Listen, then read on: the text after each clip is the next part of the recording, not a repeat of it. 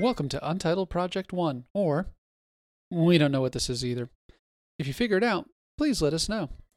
I'm Lou, and I'll be offering some background information to help you get rolling on some computer security challenges. A Broken Toys studio production. Broken, but still good. All right, let's get to it. We're working on the overthewire.org challenges on the Bandit track, starting at level 0. If you like this, I'm not affiliated with the site. It's the product of some good-looking hackers. Overthewire.org challenges are developed and the systems kept up for free. To show your appreciation, they do accept donations. This is episode 4 of Untitled Project 1, LS.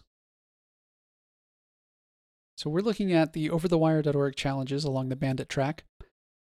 And the first step, starting at level 0, is to connect to another server and get the password for the next level. The instructions are, the password for the next level is stored in a file called README located in the home directory. So the last few episodes have been generic. This is the first episode that's starting to give things away.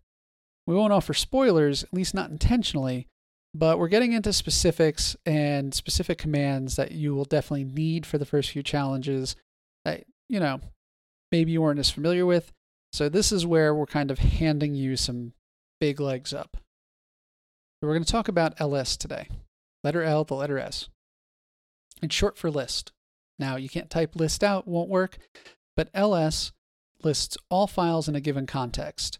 If you're familiar with this word, a context could be a directory, a folder. So what it will do is it will show you limited metadata about the file as well. This is kind of like opening Explorer or Finder and having a location where a bunch of files are. You can see them visually, except now it's going to be all in text. So most operating systems have a concept of the current or the present working directory. That's your context. It's often kind of considered to be like a tree, where the trunk shoots up from the roots into branches. The trunk can support multiple branches and leaves. Each branch may have other branches. It may have leaves, may have a combination of the two.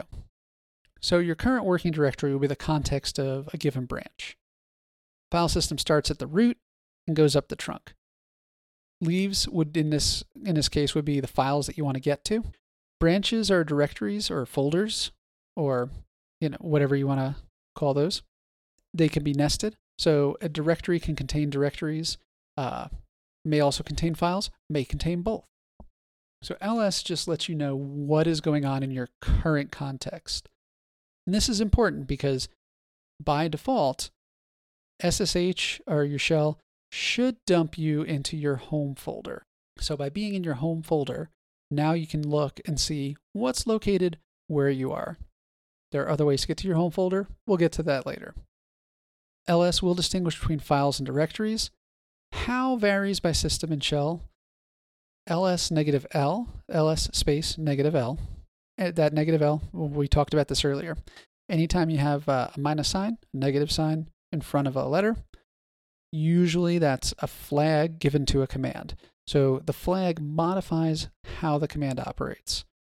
LS negative L, that's short for long. What it's going to do is give you a long description. It's going to tell you a lot more about the files than you are getting with just LS. That first character in the long listing will be either a negative or a D most often. Dashes, the negative signs, are files. D is a directory. That's a very general way to tell the two apart. Again, it can be more complicated than that sometimes, but that's a good high-level thing. 90% of the time, it's going to get you what you need. As you get used to using the terminal, you'll likely be able to figure out how that's indicated using just LS, because there are other ways often. So pay attention. You might find ways to shortcut things and not have to do things the long way every time. You can also use LS to look into other folders without getting there.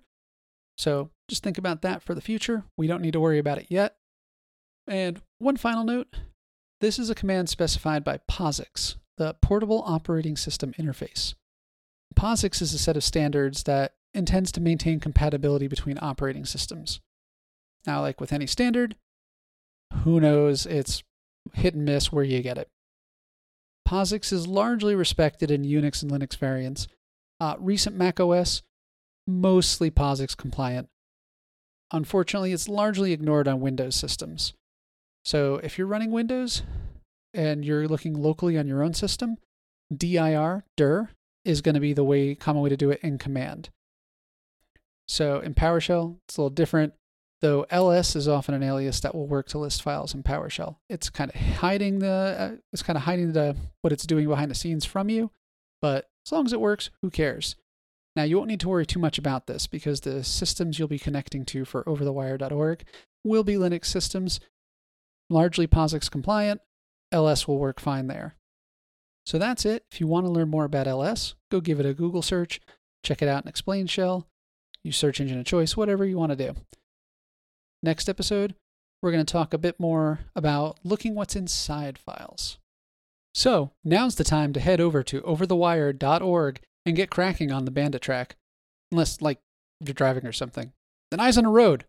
Give it a shot and see how far you get. If you get stuck or just want to brag, reach out to us at up1@brokentoysstudio.com. That's up in the number 1, short for Untitled Project 1. Because we were too lazy to name it. Don't forget, if this is fun, interesting, educational, or you just have some extra cash to burn, donate to overthewire.org. They provide all the challenges and keep them up for you day and night for free. They deserve a few bucks. And most importantly, you can do this. I believe in you. This has been a Broken Toys studio production. Yeah, still good.